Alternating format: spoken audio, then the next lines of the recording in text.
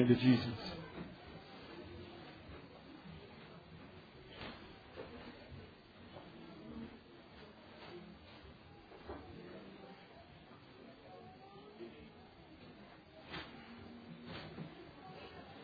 The life and ministry of Jesus was a misunderstood ministry.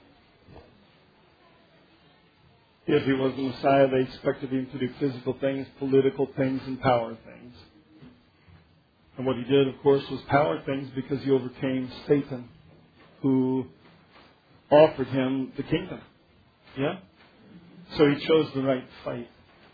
He didn't choose to work through the people that were under the dominion of Satan. He chose to fight the dominion of Satan. Yeah? So there's no reason to fight the people because they're under that dominion. You want to fight the power that possesses the people. So Christ chose his fight wisely.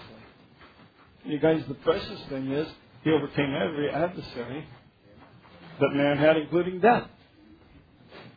And from that came this kingdom that you and I are part of. And the precious thing is, we're sons. The Bible says that we are the offspring of God. So it's easy to forget that, isn't it? That you've been born of the Spirit. That's what Christianity is. You've been born of the Spirit of God, the very God that created the universe. You and I, walking with that Spirit and walking with God, come to the place that when somebody fights against Him, we feel the sting of it. Am I right? We feel the sting of that fight that goes against Him because we're part and parcel of what He is. When people deny the power of His Word, we're part of that power. And He brings us to that place that He wants us to understand what it is to be under the sense of obedience. When I grew up, long, long ago and far, far away, with the exception of the dinosaurs roaming the land, almost everything was good except disobedience to anybody. I had a principle that knocked my brain straight out of my head by hitting my behind. He had a board about this thick full of holes. And another young man and I were there together. And he had the, acquisitiveness to ask why there were holes in the board. I understood wind resistance. You take a piece of plywood and let it fall over, it doesn't make no noise. Because that cushion of air stops it before it hits the ground. That's what's so nice about landing an airplane. You just get down to where you're the same length off the runway, that your wings are wide, and then that cushion of air pushes up, and you just pull back all of the throttle. There's no more power, and that airplane has no choice but just to settle down and move through that air, and the air cushions it, land, and everybody thinks, wow, what a great landing. You even think it. But you understand the dynamics of it. Who couldn't land on a cloud of air? Now, if you pull back the throttle too high, it stops flying too far off the ground, and the cushion of air isn't exactly where you are. Then people say, wow, those were the 4 best landings I've ever been in. Because we bounced and we lived through it, yeah? So, but that's what that presence of God does to us. He brings us into that place where we recognize, wow, He's doing these things in us. And He's completing what He started in us. And you can have confidence that He's able to do that. So, you and I are learning that sense of just obedience to Him. Let Him do what He wants to do. So, that wind resistance was broken. And so was my sense of security in the principal's office. And the thing is, you guys, I learned lessons. I learned them easy. Because you don't have to take me back to the principal's office very many times. And I had principals that knew me well. I went to a high school with, I think there was 600 or 700 kids in my sophomore class. I was in a big gymnasium at another school, and they were having a wrestling meet, and the assistant principal walks up, who was the man in charge of discipline. He said to the coach, "Who's that guy out there wrestling?" He didn't know his name. He said to the coach, and the coach tells him his name. He says, I just don't know all the names of the kids. And I said, "Risley here?" "I know."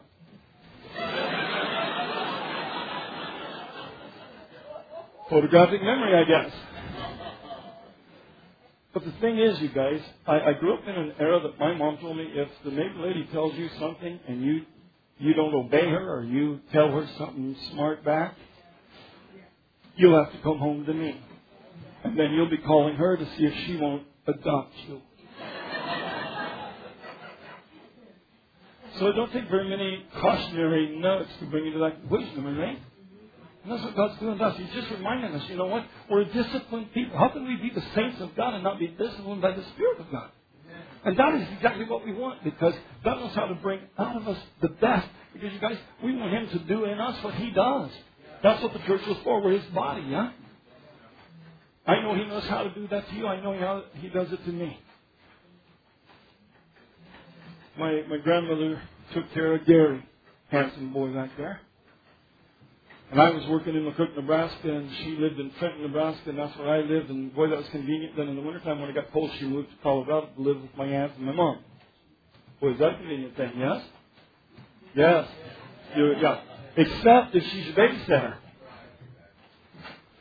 So while I'm in the process of transition, I take the cutie pie out to my mom to watch him. And now I'm going out to Colorado every weekend, and I'm driving like a man in a brand new car. And I'm coming back on a Sunday afternoon late. It's just about dusk, and I go through Bigfoot, Nebraska. The speed limit's 65 miles an hour, and I slow down to about 70. And I come upon a cop who has a state trooper has somebody stopped. And I look down the screen because I was going over 100. I looked down the screen and I'm still going to 70 because I came through the town. I think he can't tell 55 from 70. Besides, he's busy. See? Then I go over the hill and I just speed right smoothly back up to 100. And when I come over the next little hill, there's a policeman there, a state trooper running radar. And I look down at my speedometer. I'm going over 100 miles an hour. I'm living hand to mouth. I'm spending all my money on gas running to Colorado. And now I have earned the highest ticket you can get in any state. Yeah? And I just take my foot off. I looked at the guys I went by. I didn't smile, but I looked at him like, yeah. And I took my foot off the foot speed and I went over the next little rise and coasted to a stop. And man, I can hear out the window when that police interceptor engine started the growling thing that says, I got to get somebody. Did you ever hear them do that? I hope not. Because when you hear that and you're in front of them, things are about to change in your world. If I'd had a quart of oil and put it on the road, because he figured if I was going 100, he had that thing floored. And when he came up over that rise and saw me, he couldn't possibly stop, and so he did this to me, la la la. Like, what is that? Face recognition? And he's embarrassed because he goes so fast it takes him a long time to get that thing turned around. He comes back up, comes in behind me, asks for my driver's license, and he's speechless.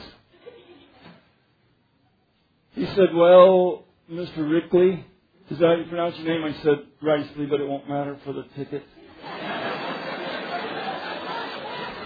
He said, well, Mr. Ricely, he said, first off, I'd like to thank you for not making me chase you down. It never occurred to me I should make him chase me down. I mean, I was a long ways ahead because going 100 miles an hour, you're making up a lot of turf. And it takes almost double the speed. If someone's a mile ahead of you, it takes almost double speed to catch them in a reasonable amount of time. So I did the double the speed thing, right? Well, he'd have to be going 200 miles an hour. But I know, hey. So he said, I appreciate you pulling around. I said, well, I've learned if you do it, own up to it. And he just stared at me. He said, well, I'm thinking because I can't write you for what you were doing. Because he said it'd be reckless driving. They'll take your license away. The fine is going to be about the same as your insurance payments, and then they'll double. He said, so I'm thinking what we got to do. I got to do something. He said, I'll tell you what I'm going to do. I'm going to write you for 15 over 70 miles an hour. That's what I was doing. Boom, I'm guilty twice. But I was relieved. When God catches you doing something, it's when you pull over and tell Him, hey, you don't have to run me down. You don't have to catch me. You don't have to convince me. I get what I was doing. And that's the precious thing about what He's done to the body of Christ, you guys, is that when you do that, He looks at you and says, look, this was many stripes. On this thing it says many stripes.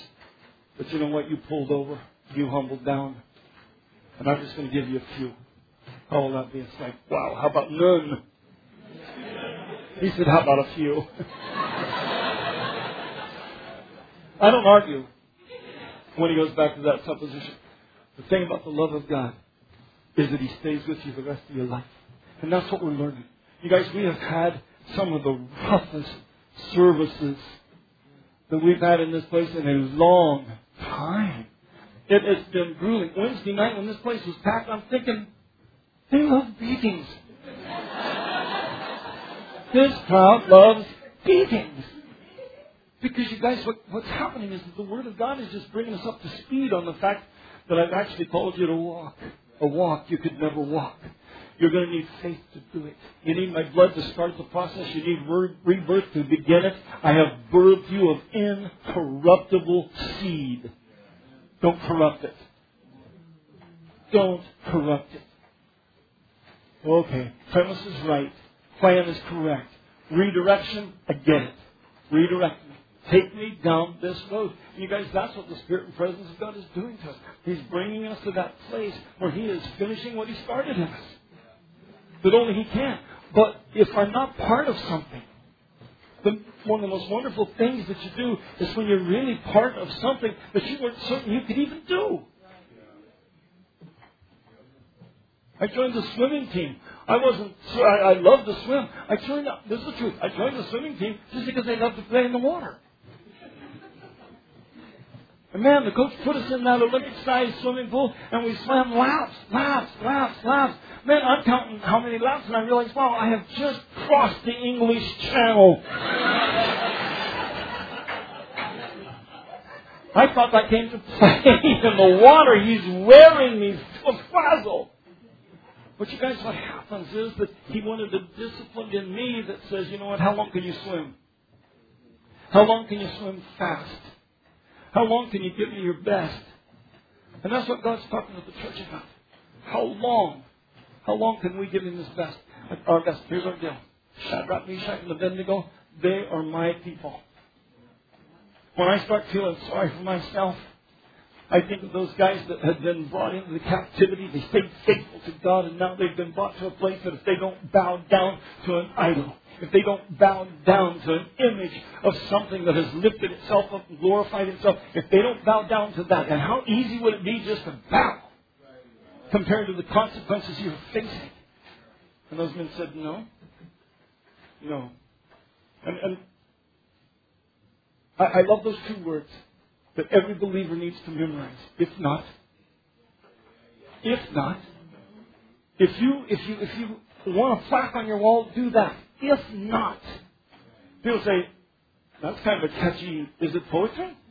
It is to my ears. That's what they said. The God we serve is able to deliver us. But if not, be it known unto you, O King, we will not. We're not even going to be careful to answer you. You know why you'd have to tell a king that? So that he remembers to burn you instead of killing you on the spot.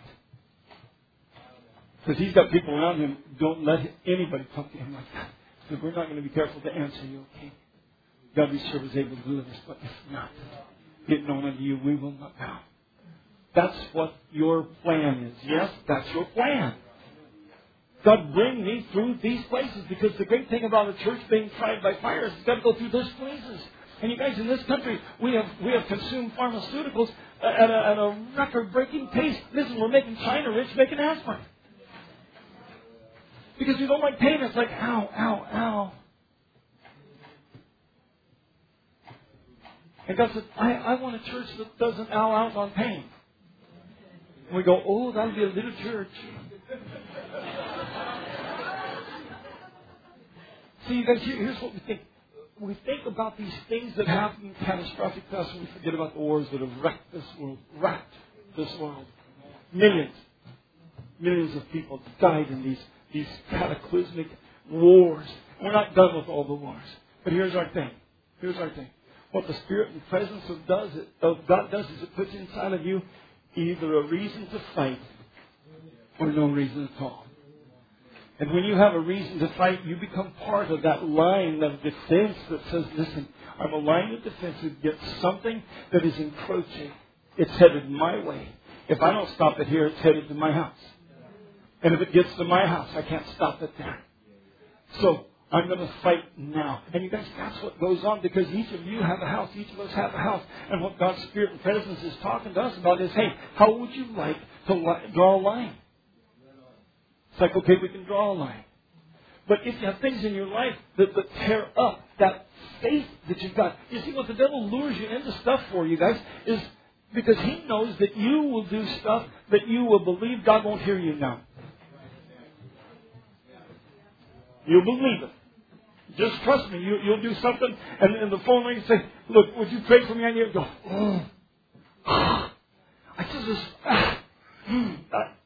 I wish I knew an hour ago I would have got in the fight that I've just been in.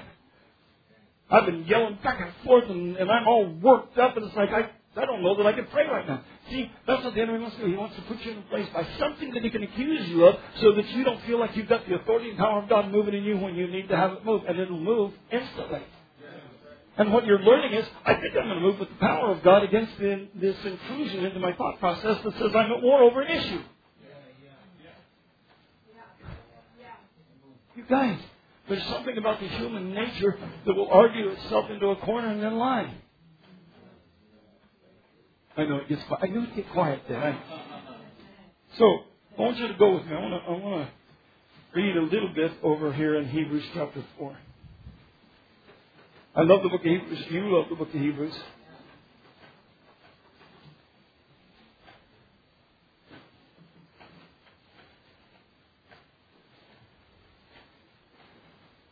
So, this is in the New Testament. We all agree on that, yeah?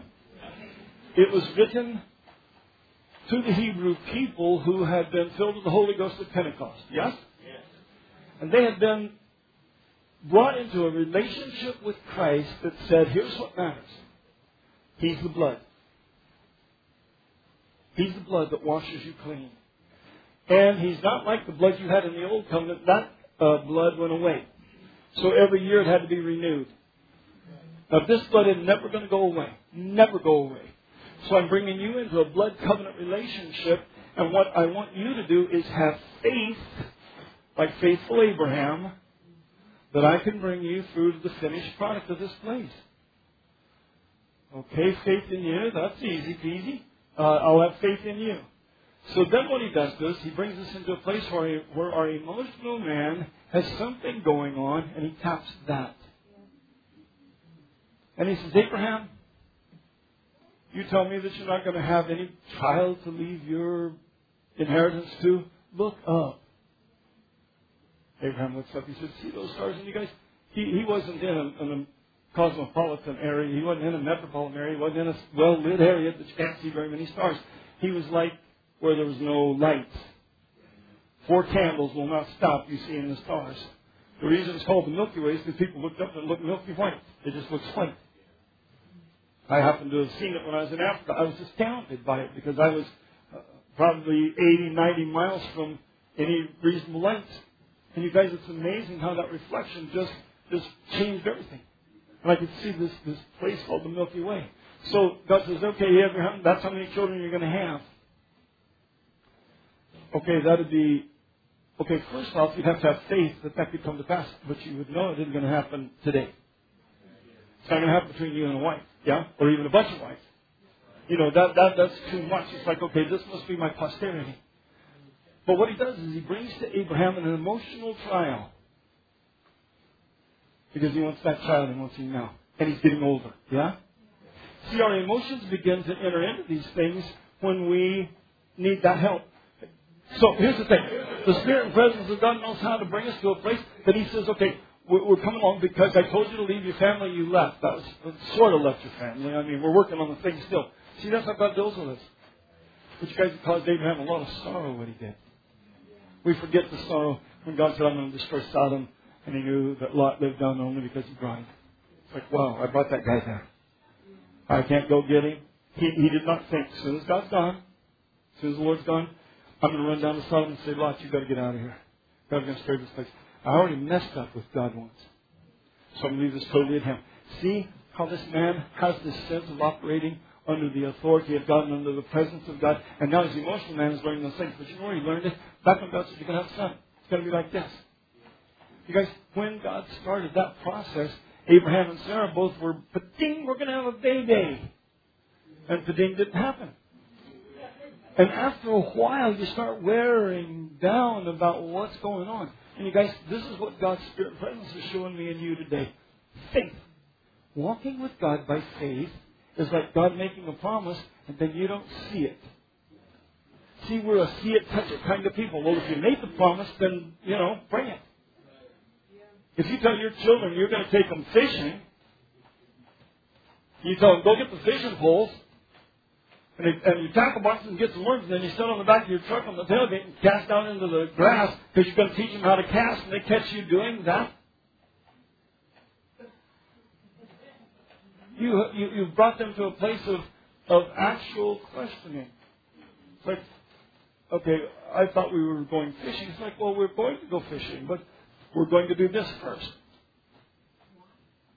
Why? I'll cast when I get to the water. Yeah? Because there'll be something on the other end. Because here's what the Spirit and presence of God knows. The Spirit and presence of God knows that you need an understanding that God is a producer. And so, I don't understand what He's doing sometimes, but here's the thing.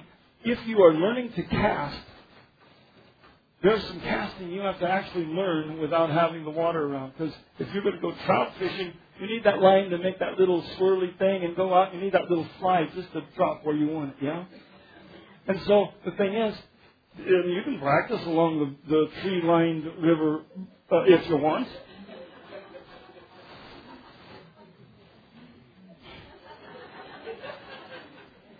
But it's caught behind you, yeah?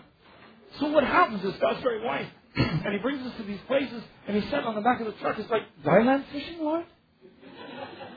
I mean, I know you fill Dieter's nets with fish, but you guys, you know what faith does? Faith says, I trust you what you're doing. I do not get what you're doing. But I'm headed into a process, and I know that you're going to show me something that I won't forget. It's going to make something in my life different. So did I tell you Hebrews chapter 4? Or did I just tell you Hebrews? Did I tell you where we were going to start? Well, we're going to start in chapter 3.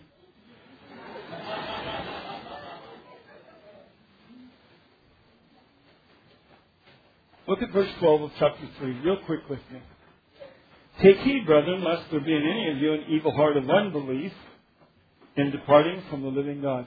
Okay. Unbelief in me can take me away from God? Yes? Wait a minute. I wasn't thinking about an evil heart of unbelief. Well, a good heart that has unbelief in it has an evil spot. Because unbelief is sin. And so what happens is, we're talking about, well, yeah, but I've been born again of the Spirit, I've been washed in the blood, and I've been given this new life. So, I know that I can't work my way to God. Oh, absolutely not. You cannot work your way to God. And living holy, the Bible says without holiness no man will see the Lord. Living holy will not win your salvation. You can keep every scripture in the Bible. It will not birth you again. It will not pay for your sins past. It will not pay for your sins past. So what happens is you realize, wow, I understand what this salvation is about. It's about a place that's a starting place, and I am brand new, but I am like Adam waking up on that morning of God making me. Here I am, a child of God. I walk with God. He talks with me. He and I live together. And what's wrong with me? Nothing, except I'm naive. I'm innocent. I'm easily convinced. And I want things, and I don't know that I could want them more than I want the relationship with God. And I don't know really how bad that would be that I want somebody more than I want God. And then one day he came back, and Eve had eaten the fruit that he knew that God said, if you eat of it, you'll die. And he's standing there in that place wanting her. And so he decides whatever's happening to her, I'm going with. I'm going with. See how this emotional stuff? He's a perfect son. God created him perfect, yes? God didn't create him with flaws, and God didn't want sin to own him. God hated that. No parent in this place would want your children overcome with sin. No. I guarantee you wouldn't want anybody you love overcome with sin. It's a treacherous thing. It's a destroying thing. And so Adam brings himself to this place that he has to make a choice, and you guys, he chooses to have Eve over God. So emotional things can move us away from the center of God's will. Born of God. Adam didn't have a earthly father. He had a heavenly father, yeah? All he had to connect him to the earth was his mom. The earth. Okay, just talk to me about this thing. His mother was the earth. He was made from the dust, yeah? So, if your mother is the earth and dust, and you're a miracle made by God, God's your father, what are your chances of success? Because when you got born again, you were transformed. And what God did is He took that same victory power and He put inside of you His life. And He rebirthed you. He rebirthed you and He made you exactly like Adam. Sinless. Your new man was sinless. It had every potential to serve God and to understand God and listen to God. Yes? So that's what salvation was. He said, okay, Jesus lived as the last Adam. The last man Adam, yeah? And He did exactly what God would have done on the earth. So He fulfilled the law that God would have for Adam to have lived and lived wise. Am I right? So Jesus lived through all the temptation that Adam lived through. That you've lived through. That every man, every woman has ever lived through. Jesus lived through it without sin. And what He did is He brought all of humanity to a brink of victory. And then He died for our sins to pay for everything past, to give us an absolute clean slate to start with nothing but a new man. And when you give your life to Christ, you become a new creature. Old things are passed away. That's why the Bible says it's not whether you're circumcised in the flesh or not circumcised in the flesh. It's whether or not you're a new creature. A new creature. And the new creature you are is like Adam in the garden. The new creature you are is like Adam in the garden. And when you understand that you have become that offspring of God, you recognize that from here it's all uphill. And all you have to do is walk according to His voice. And that's why He kept saying, obey my voice. And that's what we're reading over here in Hebrews. So what God's Spirit and presence is telling us is God took His people out of Egypt's bondage and He did it to show us about us. People say, well, that was the Old Testament. That was Moses. Yeah, well, here's our deal. The Bible said all those things happened for our admonition, on whom the ends of the world are come. You and I can look at that and read that transcript and say, this is what affects my life. So here's the thing.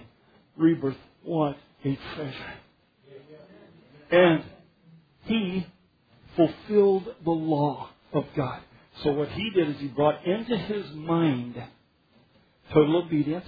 He knew the law of God. He knew every law of God. And He walked carefully in total obedience to every law. Then when He died, He said, let this mind be in you, which was also in Christ Jesus.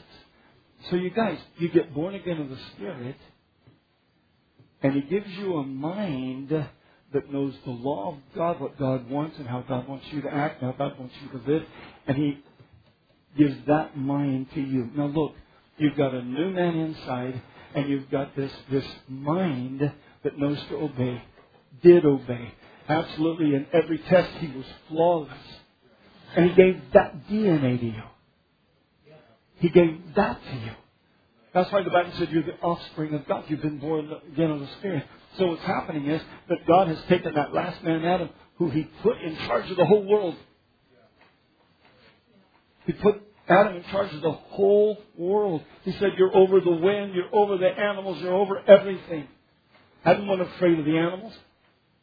He had dominion over everything. So now Jesus comes back to the same thing. And that's what we see. And it seems like an anomaly. He's out on the sea, and there's a tsunami bringing a wave and a force of wind against the ship. And these disciples see it coming, and they wake Him up, telling Him, we perish. We're dead. We're dead. And He stands up, stops the tsunami. And all the wind and everything just stops. And these guys are saying, who has power over things? See, that's what Adam was. What God did is He put a man on this earth that could protect people and stop storms. If you had a dead person, because nobody died under Adam. God didn't make Adam to die. He didn't make Eve die. God didn't make man to die. Death was the wage of sin.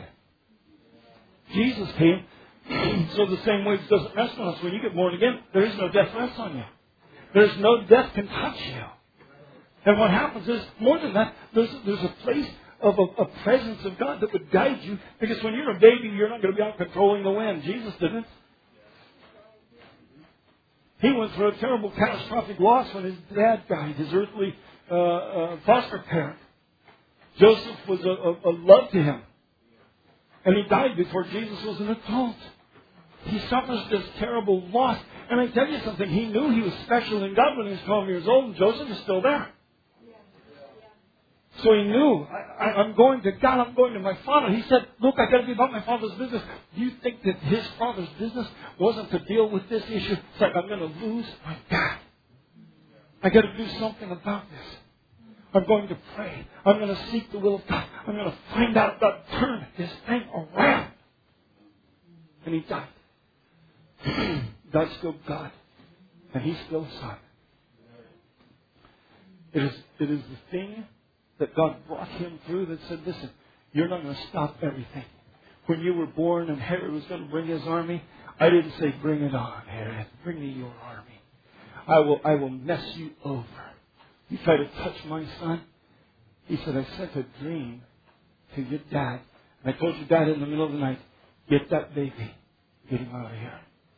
Herod's got an army. He's coming over the hills to kill that baby. Herod's going to kill your baby. Joseph got up in the middle of the night and said, Mary, let's get out of here. I've had a dream. And she goes, listen, you can't take much on a donkey. And he goes all the way back to Egypt. You guys, here's the thing. The Spirit and presence of God says, Jesus, I didn't bring you here to rule over all the stuff that's going on like that. You let those things rule. You let those things go. I got bigger business to deal with. Yes, your dad died. And you're going to raise the dead. You're going to come back from the dead. But I want you to understand the vulnerability, because you're not going to raise everybody until that great morning. That everybody's going to rise. But until we come to that place, you're going to bring this stuff one step at a time, and you're going to be in obedience to me, and you're going to let me be God. It's like, wow, I want your will done in me as it is in heaven. And that's what God is teaching me and you. Is this sense of, am I okay? And can my emotional man get caught in a place that I'm expecting God to give me a child now? And I'm so involved in this process that I can't let it drop. I just can't let it drop. God, I've got to have this answer. God, please do this thing. This man of faith, he's moving by faith. Now listen, and he just keeps moving by faith. Then Sarah has a physical answer. Physical answers are disasters. Yes? So what you and I are seeing is, wait, this living by faith is not an easy thing. Because we think of it as, well, if you're led by faith, stuff happens. Everybody say eventually with me. Eventually. Stuff happens. The confusing thing is, it doesn't necessarily happen. When I was working in the jail ministry, I was praying for all those guys, and I would tell them, look, I'm going to pray that God will lower your sentence. I am praying. And I'm praying that God will do something in your life. And man, these guys came, honestly, thank God, have real conversions. And all of them, you guys, they so changed, you could see in their eyes, this is not the same man. And when that happens, God is on the move. And I could see these guys changing in the Spirit and power of God doing those things. And I tell them, I'm praying. Let's agree. God, you said a tomb, so the grace touching anything. And you guys, everybody I prayed for got a stiff, terrible, long sentence, including life. I finally told one guy, he said, pray with me. I said, oh no. You need to talk to people I've been praying with. This kind of a kiss of the long sentence. But you guys, here's what I know. I know that the Spirit and presence of God knows how to bring you to that place, because Because those guys got used in different prisons, I'm just telling you, in a mighty way, in a fashion that continued to bring a reviving fire from God through their life. And you think, well, no, they should be set free. God said, no, I need this person in a prison. I need this person inside this place that he can minister all the time. The chaplain service is a no-go. These men need the spirit and presence of me in this place, and I can make a difference. And you guys, I had to just settle on that. It's like, so you're letting these guys go to prison for a long time, but you guys, they were free on the inside. Whom the Son has made free, who is free indeed. And the truth will make you free. So here we are in chapter 3. We're not going to have time to get to even chapter 4, are we? Here's our deal. 12 verse, chapter 3. Take heed, brethren, lest there be in any of you an evil heart of unbelief in departing from the living God. Unbelief. Well, that's the reason we all came up this morning, because what we want is to overcome this stuff by faith. And what you say to yourself is, God, I'm not certain that I can overcome unbelief. Because you guys, it comes at you like a slab at the front of a train.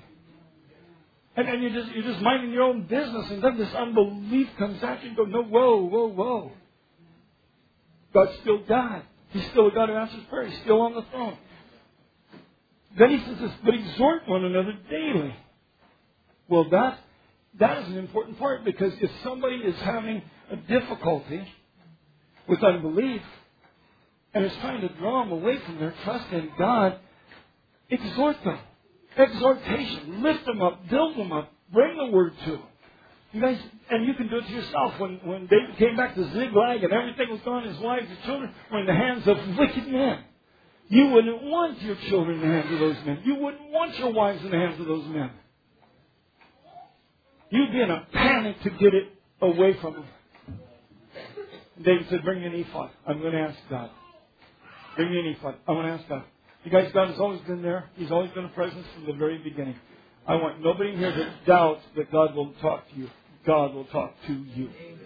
He put the children of Israel under a pillar of fire by day and a cloud by night, or a cloud by day and a pillar of fire by night, so that you would never doubt that God would be with you. He would be with you the same way. That's the Holy Spirit. And He will guide you the exact same way. So that's how we're moving in this direction. But exhort one another daily, while it's called today, lest any of you be hardened through the deceitfulness of sin. Because you guys, unbelief is a sin, and we can be deceived by the fact that it hardens us. And we begin to believe, well, God don't, I can't count on God to do this. I'm not even praying much anymore about stuff, because everything I pray for, no, What you want is to be absolutely certain. God answers prayer. God gets it done. He knows how to finish what He started.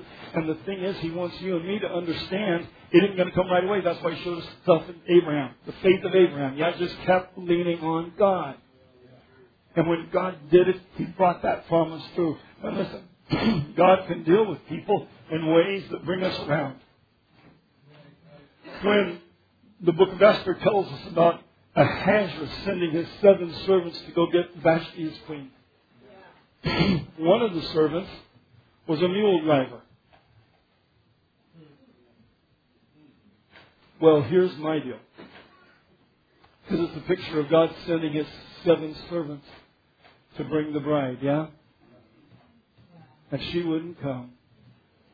But one of the servants He sent was a mule driver. So the first time I read that and I found out what that was all about, I realized, wow, God, we need some times that we just have that understanding. It's like, well, I'm dealing with the mule. And it's like the prospector that bought the mule from the old prospector. The old prospector said, this mule mine. Just all you have to do is talk gentle to her. She'll do what you say. The guy tries to get it to come with him, tries to get it to go across a little creek, cannot. He finally drags it back to the guy that he bought it from. He said, this mule doesn't mind anything. The guy went on and said, that's bewildering. Walks around, picks the shovel out of the pack, walks in front of the mule, hits it between the eyes as hard as he can. Ding! And then he said, come on. And she followed him. She said, see, first you have to get her attention. Sometimes God has to get our attention. And so the thing is, you guys, we understand as well, what if God's getting my attention?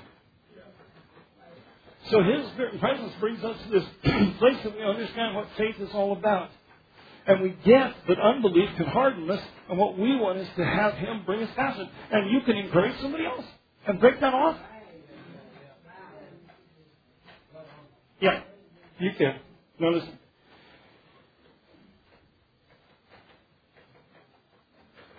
Verse 14 says, For we are made partakers of Christ. Partakers of Christ? Partakers. We thank you very much. We are partakers of Christ. We partake of Him. Yeah? So you guys, that's the part that we understand about our traveling through to victory. We start out as a baby Christian, but as we begin to grow up, we understand what it is. So Jesus didn't start out casting out devils when He was in the manger. He just laid there waiting for Mary to come and feed Him. So that's the thing. You guys, and when He was a little tyke, He's just running around the place playing with stuff, losing stuff, changing stuff, putting stuff down the heater vent. Jesus, have you seen my keys? Uh-huh. Do you know where they are? Uh-huh. Would you get them for Mommy? Ethan would put my keys down the heater vent. I said, honey, do you know where Daddy's keys are? Huh? Would you help me get them? Uh-huh. And then he ran over to the heater vent, opened it up, and there's all kinds of stuff.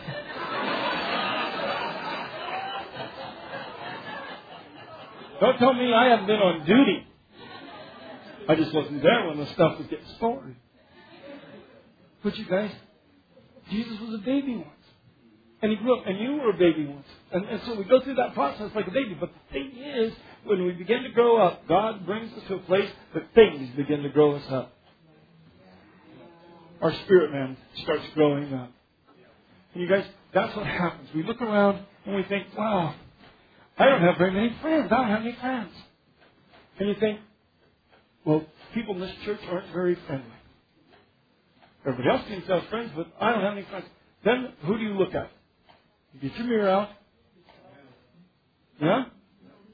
And you say to yourself, could I be the problem in this thing? And yeah, we could be the problem. You guys, you see, we look at everybody else as the problem. You knew you were going to love this victory message. You knew you were going to love this faith message. Come on, this is a faith message. What happens is, it's like I look in my mirror and I realize, look, you know what? I'm not living up to the potential I should be living up to.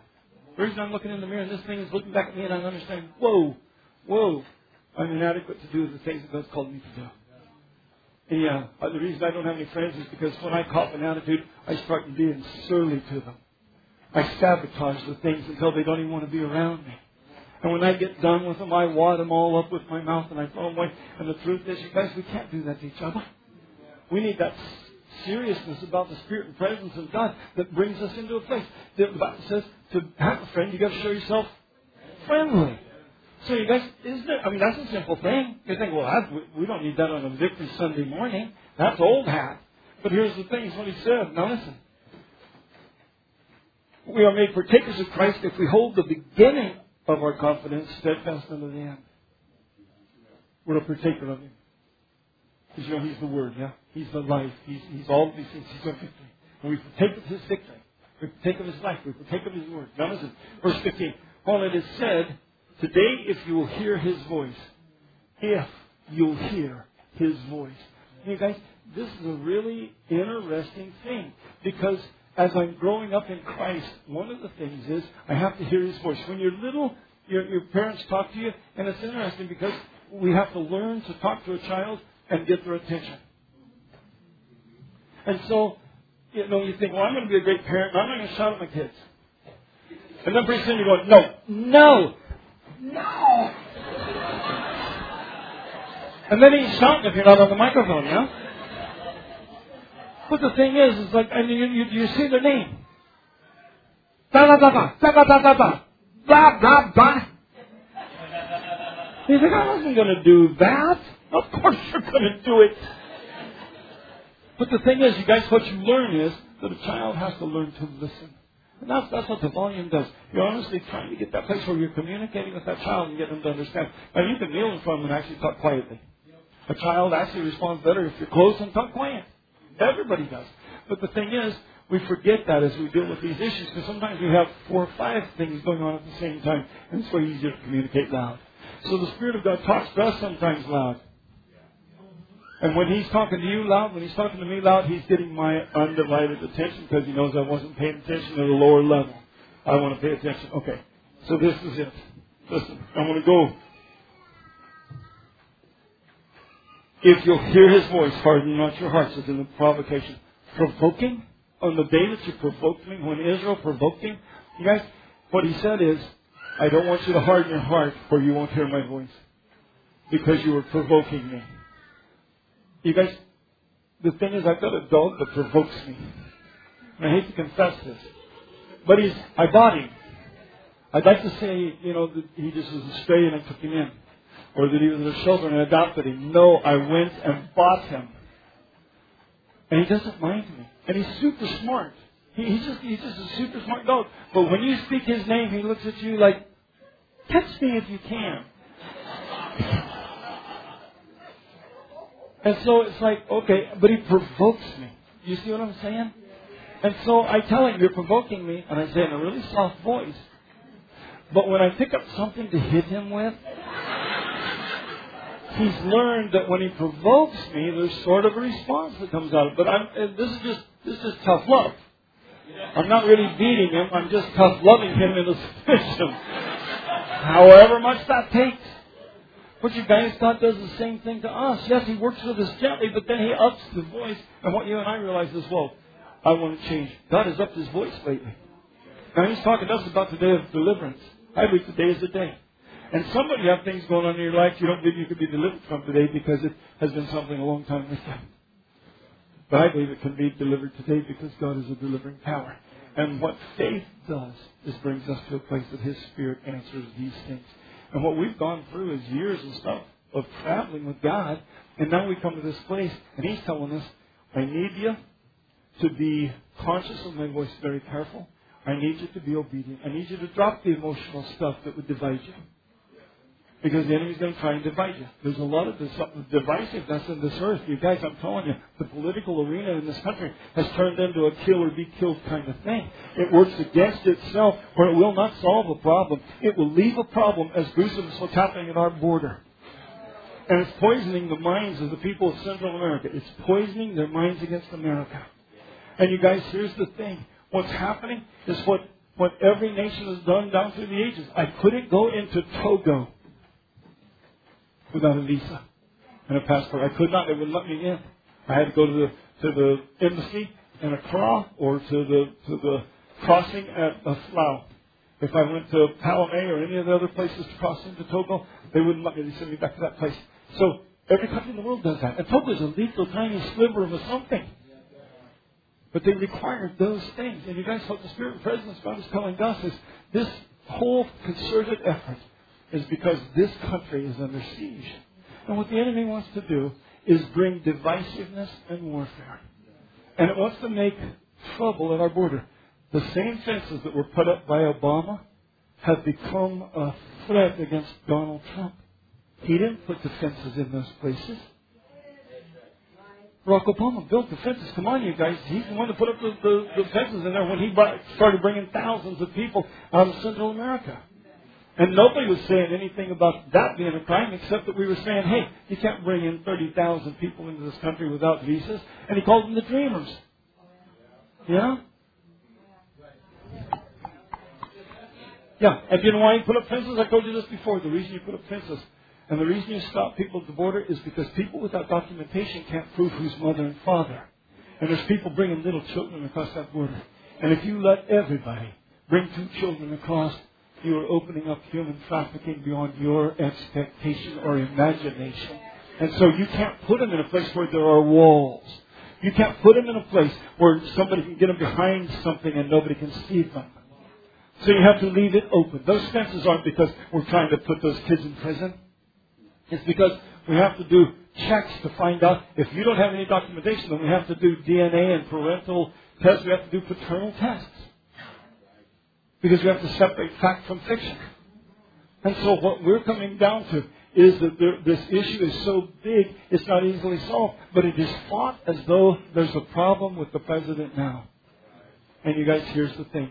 We're seeing that this anger and frustration and misinformation is meant to make it look like this government's doing bad. And the truth is, we've got trouble in our country because there's hatred. So if you kill some people in El Paso, then I'm going to kill a bunch of people myself. Happened within 48 hours. Am I right? 72 hours. So it's like you kill them, then a Latino does killing. So you guys, here's what happens. We're letting this warfare happen in this country, and it starts with that kind of hatred. Now, the church has to have something that has the power against it. This is a storm coming. And you and I have to have the Spirit and presence of God that can stop the storm from happening. And you're going to be in places that it can, and that's what you want, is to have God bring that peace when we need peace. Because He's the one that does it. Now I want you to go with me to chapter 4, and I want to read verse 10.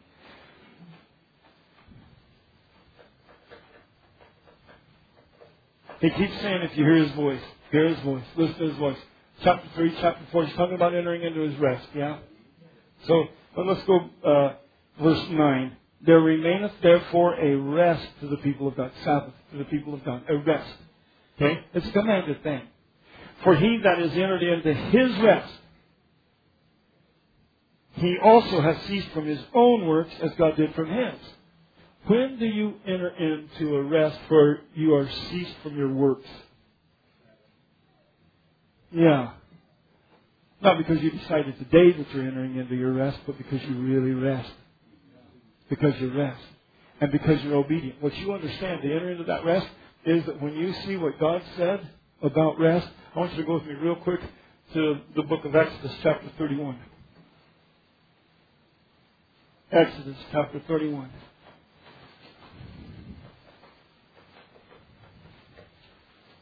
And I'm going to just do a real quick Bible study on you. If you want to come back and ask questions Wednesday night, bring your pencil and paper. Fred will give you answers. I'm going to be in, Lord willing, I'm going to be in Georgia at that prison, going to the prison. Now, so here's where we're at. Exodus 31, I begin with verse 12. And the Lord spoke unto Moses, saying, Speak thou unto the children of Israel, saying, Verily my Sabbaths, plural, my Sabbaths ye shall keep, for it is a sign between me and you throughout your generations. This is a sign between me and you throughout your generations. That you may know that I am the Lord that doth sanctify you. The church is living without that sign. The church doesn't know anything about this sign. God said, you keep my Sabbaths. You keep my Sabbaths. This is going to be a sign between you and me that you know who sanctifies you. Okay, so sanctification. Sanctification. When I get born again of the Spirit, I am absolutely clean from sins past. I'm a brand new man, and I am under the mind of God that keeps the law. Because Jesus kept the law. He fulfilled it, yes?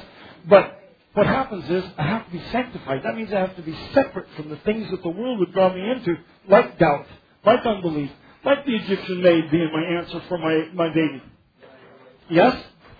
And my Egyptian maid story, that's my baby. I got something else that I know is my answer to it is God made me a promise, and this is the moment of the promise, and until that comes to pass, I'm not making a baby on my own. Much as I would want it. Sanctification means that God brought Abraham to a place he was sanctified. When he was not sanctified, he made mistakes in the flesh, but came back to fight against his son. He came to fight against his son. He opened up a door for a war against his own son. Through this other son he made. Listen, you can see what sanctification is. Abraham was a man who believed God was counted to him for righteousness. He believed God counted to him for righteousness, but he had to become sanctified where he stopped doing these things. As God deals with us, yes? So God said, this is what we're going to do. I'm going to give you Sabbaths that you have to obey. You have to rest in them. So, I want to talk about the Sabbaths. Because one of the Sabbaths, of course, is a Saturday where you just spend time with God. We talked about that last week, where you bring every thought into captivity, including doubt and unbelief. Yes? And so you don't let it in. And so you practice that all day. Okay, that's super good. Because you learn to be obedient to the impulses of God rather than doubt. But what he's talking about is other Sabbaths. So he's talking about the 7 Jewish feasts, because every Jewish feast was a Sabbath day. So I'm going to run them down with you real quick, because there's 7 of them. So he said, I want you to keep these Sabbaths. The first Sabbath is unleavened bread. Leaven is life. It's something that comes alive. Jesus said, the kingdom of heaven is like an old woman that hid leaven in 3 measures of flour. And when she came back, it was all leavened. It just did it on its own. Leaven does that. So when you make bread, you put that flour in a bowl, and it'll just stay there. It'll lay there. You can even set it by the oven, let it get warm for days. It will not grow. But if you put in it something to feed the yeast, sugar or malt or something, you put it in that bread, and you mix that all together. When you come back after it's set and got warm, it's bigger than it was. It's like, wow, my flour grew. That's life. That's what the leaven was. So God forbid His people to use any leaven in their house, because leaven is teaching to God. He said, I'm going to give you my word. Don't teach it. Don't explain what it means. Just leave it historical. Yes? So He gave them the bread, and He said, we're going to start. The first Sabbath I'm going to give you is unleavened bread. Do not add your thoughts to my leaven. Okay? I want to show something to you. I know you're thinking, please do this Wednesday, but please let me do it today. In Matthew 16, I want you to read with me in Matthew 16 just real quick, because it's where Jesus was talking about the leaven, okay? And so He tells His disciples, beware of the leaven of the Pharisees and Sadducees. We've talked about this 100 times. But I just want everybody that's in here today to see that one of the feasts that God wants us to deal with is leave His Word alone with our carnal mind. Can you go with me on that? Keep your carnal mind off of it. Don't decide what I said, okay? So here, verse 5 says, and when His disciples, I'm in Matthew 16, read with me please. And when His disciples were come to the other side, they forgot to take bread. Then Jesus said unto them, take heed and beware of the leaven of the Pharisees and of the Sadducees. And they reasoned among themselves, saying, it's because we've taken no bread. See, they were thinking carnal. They were thinking physical bread. They were thinking physical leaven. It's because we've taken no bread. Verse 8 says, which, when Jesus perceived, He said to them, oh, you have little faith. See how He says little faith? You don't understand what I'm saying. Let your faith take it up to a spirit realm. Listen with your spirit. Let me bring you up to something that's more than just stuff on this earth. Oh, little faith. Listen. Oh, you have little faith. Why reason ye among yourselves because you've brought no bread? Do you not yet understand, neither remember the 5 loaves of the 5,000 and how many baskets you took up? He said, how many loaves did you feed the 5,000 with? 5 loaves. How many baskets did you take up? 12 baskets, yeah? He said, tell me those numbers again. 5 and 12, yes? Now listen. Neither the 7 loaves of the 4,000 and how many baskets you took up. He said, don't you understand this? Don't you understand what I did in this miracle? Verse 11 says, how is it that you do not understand that I spake it not to you concerning bread, that you should beware of the leaven of the Pharisees and Sadducees? Now look at verse 12. Then understood they how that He bade them not beware of the leaven of bread, but of the doctrine of the Pharisees and Sadducees. Their teachings. They took the teachings of God out of their scriptures and they condemned Jesus for the things He did. They condemned Jesus for letting His disciples eating on the Sabbath day, plucking the corn. You guys, what they were doing is adding their own teachings to what God said, and what they were doing was not sin. Jesus didn't sin. They didn't sin. He didn't break the Sabbath. They didn't understand the rest. Yeah? So here's where you and I are. The Spirit and presence of God. Jesus finally said to these Pharisees and Sadducees, is it okay to do good or evil on the Sabbath day? He just asked them the question, do good or not? And then He healed the man. So you guys, here's what He said about the Sabbath. So the next Sabbath is Passover. Now look at this rest that we come into, because you and I talk constantly about the rest of Jesus dying and shedding His blood for us. Yes? We're brought into the kingdom because He died and He reshed His blood. And we eat of Him. We eat of the Passover lamb. So we eat the Passover lamb, which is the Word of God. And we shed His blood for our salvation, and we put it on the doorpost of our heart. And when the death angel comes, he can't touch us. Because we're protected by the blood of Jesus Christ. Yes? So you see, God said, does this sanctify you? Yes. So what is it that we still keep? The eating of the flesh of Jesus Christ. And the Word became flesh and dwelt among us. So you guys, if I'm reading the Bible, I am understanding that this is how God sanctifies me. This is the kind of rest I come into. I'm sanctified by the Word of God. And that's what you want to understand. It's like God said, okay, I'm going to bring Abraham to a place of victory, and he got his emotions under control, but he could tell him to bring Isaac to the mountain. Let's stand together. Yes? I only detained you so that Culver's would be empty. No sense waiting around while it's full. But listen to me, all jokes aside. Something's happened today that I believe the Spirit and presence of God started with His presence and His Spirit. And that is, if you need a miracle in your life, if you believe that you have something in you that you aren't capable of overcoming, you've wrestled with thoughts, or you've wrestled with things, or you've even wrestled with stuff that you wouldn't want anybody to know about, here's our deal.